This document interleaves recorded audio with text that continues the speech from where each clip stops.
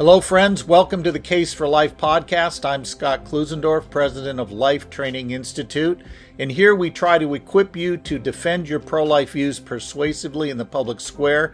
And I want to remind everybody something we've been talking about for a few sessions here. The new edition of my book, The Case for Life, Equipping Christians to Engage the Culture, is out. It is about double the thickness of the previous version. There was nothing wrong with the previous version, but we wanted to update the version to make it more compatible with a post-Roe world that we're in right now. So there are new sections of this book that deal with the worldviews behind the abortion debate, survey of the major thinkers. Who are the big guys and gals out there that are assimilating ideas and pressing them down into the culture? We need to know who those people are and what they argue and get some ideas on how we might respond. So that's all in the book. Whole section there on what a pro-life church should look like, and one that you might find a little bit challenging for you personally because it makes you feel uncomfortable. But you know what? Too bad. There's a section in there on how to develop a pro-life talk so that you can become a pro-life ambassador. I get tired of the excuse that people give where they say, I'm just afraid of public speaking, I'd rather be shot.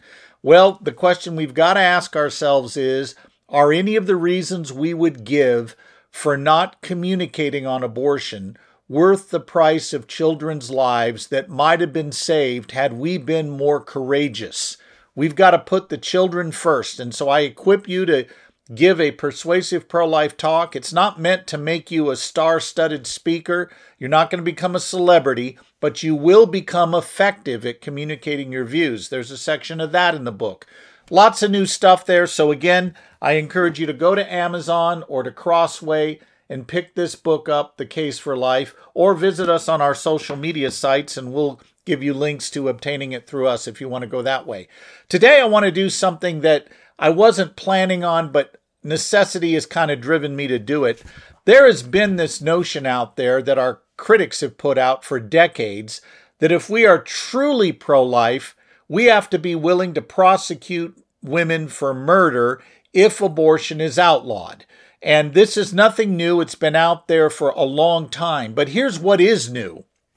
What is new is there are some opponents of abortion who are saying that if we as pro-lifers do not build legislation that prosecutes women for murder, our whole legitimacy is undermined. And not only that, we're being duplicitous, we're being unfair biblically because the Bible insists that we apply equal weights and measures to everything.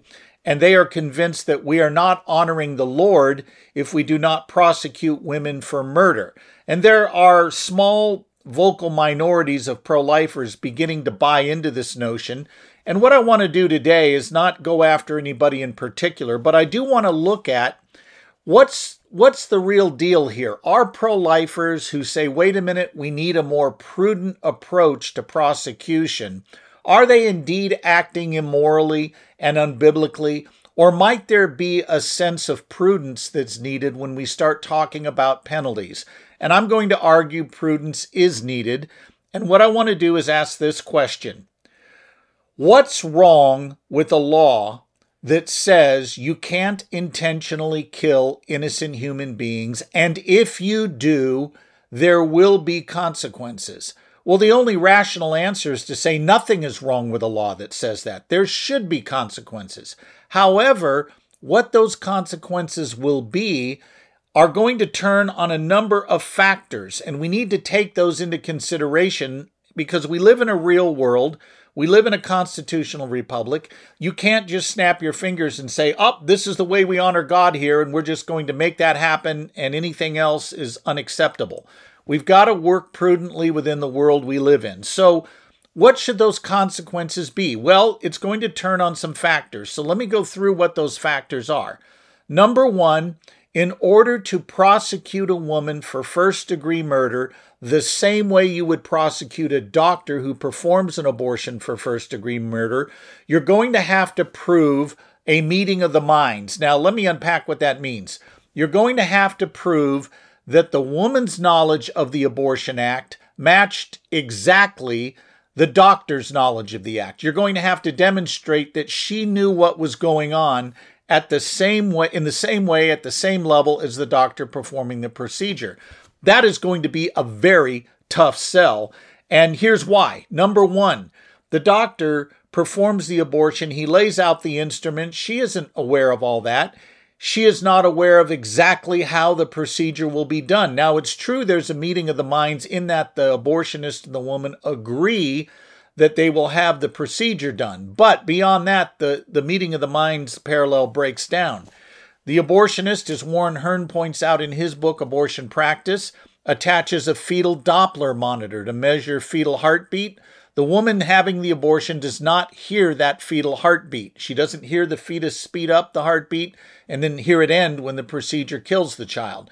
He also uses ultrasound technology, Dr. Hearn does, and he turns the monitor away from the mother toward the operator. She does not see her child being dismembered the way that he does.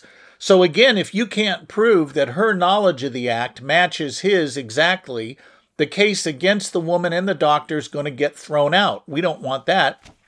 So we have argued instead that we ought to go for a lesser charge, not first-degree murder, but a lesser charge, in this case, solicitation to procure an illegal act. That's a fitting charge and one that should be pursued. Here's some other problems. In order to convict someone of first-degree murder, you not only have to prove premeditation, you also have to prove willfulness, meaning the killer intends the death of the subject, and you have to prove that the mother deliberately, in cold blood, for no reason, no provocation, wanted the death of her child. Those are going to be very tough things to prove to secure a first-degree murder charge. And so what pro-life lawmakers have done historically, in fact, prior to Roe, women were not prosecuted for murder. In fact, one historian points out he couldn't find any state anywhere that leading up to Roe prosecuted a woman for murder. Now, this was not because lawmakers were soft and compromisers. They were after bigger game. They were not out to prosecute the mother as much as they were to shut down the abortion industry. And to do that, they reasoned the most effective method was to shut down the supply, go after the doctors who were doing these procedures and prosecute them rather than the woman. And there was one other factor that they brought into play. If you're going to effectively prosecute the doctor, you're going to need the aborting woman's testimony, and you're not going to get that if she is a co-conspirator, if she is being prosecuted along with him in the same way. To get the testimony against the doctor, you need that woman to be immune from the same charge you're going to charge the abortionist with. You cannot charge her with murder and charge him with murder and think you're going to get her testimony to prosecute both of them. Not going to happen. Lawmakers knew that, and so they didn't go for the murder charge. They went for a lesser charge, if they charged at all. Then there's another question of fairness here. Most women who abort do not sit there in cold blood. I know some do today, and they make an activist show of it on YouTube and TikTok, but that's not most women. Most women do not sit there and go, I cannot wait to go dismember my own offspring today. And here's how I plan to do it. And I like thinking about it. And here's the method I hope the abortionist will use. That's not what they do. Most women who have abortions are women who were pressured to do so by a boyfriend, or maybe a clinic counselor, or maybe a university counselor, or some other social worker maybe, or family member. So the question becomes this: if the woman's been abandoned by all those people and they don't help her carry the pregnancy to term, but instead push her to abort, should those people be prosecuted for first-degree murder as well? Why is only the woman the one involved here? Why not her boyfriend that pressured her to abort? Why not a husband that pressured her to abort? These are questions that need to be worked at, and lawmakers have recognized that to press a first-degree murder charge on the aborting mother is going to raise all kinds of difficult questions about other people involved in this decision. There's also the issue of laws being unenforceable. The question is, historically, were DAs and prosecuting judges and attorneys and juries for that matter, were they willing to prosecute women for murder who had abortions? And the answer unequivocally was they were not. And in a sense, if you were trying to pass a law back then that made abortion first-degree murder, you would not be able to prosecute it then, and I would argue you're not going to be able to prosecute it now. I can't imagine one jury, one DA, or any court in the country in today's current world, in the real world we live in, that's going to prosecute a woman for murder if she has an abortion. They should prosecute her, but what those prosecutions should be less harsh than what the doctor is given. There could be, as I said a moment ago, a charge of solicitation of an illegal act. That makes sense. That's something she clearly did, and that would not be unfair to charge her with that. But first-degree murder is deeply problematic, and those saying that we can't be truly pro-life unless we prosecute women for murder are not taking these considerations into their factual analysis. They're just pushing for the murder charge. So a law that's unenforceable is actually more harmful to the pro-life cause than no law that prosecutes for murder at all. I mean, think of our current border crisis. It is against the law to come into this country without proper documentation. And yet, because the U.S. government, principally the Biden administration in this case, refuses to enforce the law, it's become a laughingstock. And it's actually quite harmful. We got people pouring across our borders because they know nobody is going to reinforce the law. Culturally, that's a disaster. And there's another cultural consideration we need to think about here. We are, since Roe v. Wade, 0 for 7 when the issue of abortion is put to the American public for a vote. And this doesn't mean just 0 for 7 in deeply blue states. I'm talking about red states like Ohio, Montana, Kentucky, and Kansas, all of which have voted against the pro-life view when the public was asked to directly respond to the issue since Roe v. Wade was overturned. And the reason why the public is not with us has to do with the worldview assumptions that make abortion plausible to people are deeply entrenched in this culture. And not only that, there have been a myriad of lies put forward by abortion advocates and the media that are quite frankly resonating with the public. And here's the two big ones. Pro-lifers hate women, and number two, pro-lifers want women to die. They want them to rot in jail. They want to prosecute them and let them rot in prison for having an abortion. Those lies are out there, not to mention the lies that say if you have a miscarriage, you'll be prosecuted for murder, or if you have an ectopic pregnancy, you'll be prosecuted for murder. These are lies the public has believed. In what world is it feasible, given that cultural backdrop? In what possible world is it smart or prudent to lead with a law that says we can't wait to prosecute women for murder if they have an abortion?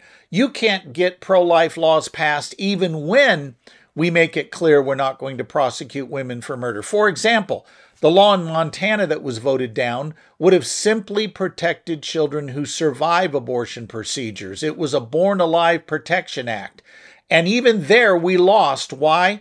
Because the public was convinced if that law were to be passed and put in place, that women would suffer, they'd be prosecuted, and the public buys these fear-mongering lies, and as a result, our legislation loses. Culturally, women have been told for 50-plus years that abortion is a positive good they ought to pursue. And because of that, it's kind of like driving your car down the road at 100 miles an hour, and you suddenly throw it into reverse to start going the other way. Well, you can imagine the damage that's done with that and how that doesn't really help you get to where you want to go. Rather, what we need to do is turn the car around. We need to do it safely in a way that allows for a fruitful change of direction. And it is not a fruitful or beneficial cultural move after women have been told for 50 plus years abortion is a good thing to suddenly say, oh, by the way, now if you have one, you're going to prison, you're going to the gas chamber. I mean, that just isn't a good way to go culturally, and there will be a backlash against that. And it's a backlash that means children will die. When pro-life legislators in other states get cold feet because they see these ballot initiatives being enacted that says abortion should be a constitutional right or women are going to be prosecuted and they're going to be thrown in jail and they'll lose all their rights, then what happens is in other states, pro-life lawmakers get cold feet and no children get protected then. Why not just pass a law that says we are going to protect all unborn children from conception, and if you have an abortion, yes, there will be consequences, but we don't charge them with first-degree murder, which is unenforceable, not going to be pursued by any DA or any jury, and we run the process of losing the meeting of the mind standard, and we also lose the chance, or I should say we lose, we're up against a real prospect the abortionist himself will walk. Because if we link the mother to the abortionist and the case against the mother crumbles, well, the case against the abortionist crumbles too. So prosecute the doctors for murder, prosecute women for a lesser charge of solicitation of an illegal act, and recognize that culturally that makes sense. They've been told for 50 years abortion's a good thing. Many of these women have been abandoned by the people who they most need in their moment of weakness. And instead of charging them with premeditated, willful murder, we should take a more compassionate and logical approach that says, all right, given the cultural landscape, here's what we're going to do. We're first going to protect the children. Then we'll work out as more generations come under the new law, we will work out what our penalties ultimately should look like. But for now, a charge of solicitation of an illegal act makes more sense. Culturally, I also think morally it's the right thing to do given where the culture is. And that would make for a more plausible sale of pro-life laws to an American public that, quite frankly, right now thinks these laws are simply there to destroy women. So we're better off, we're going to save more children if we save them through legislation that does not say we're going to prosecute the mother for murder. Anyway, those are my thoughts on this. And these are topics, by the way, that are dealt with in some measure in the new book. I hope you'll pick it up.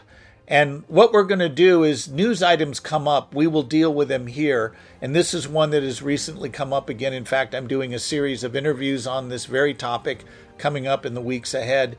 And we may post links to those in our social media sites. We'll see how it goes. But I look forward to talking to you next time. Be sure to visit our social media sites. There you can get resources. We're not doing this just to say, hey, aren't we great? We want to give you the tools you need to make a difference where God has placed you, and those sites will help you do that. So until next time, I look forward to seeing you then.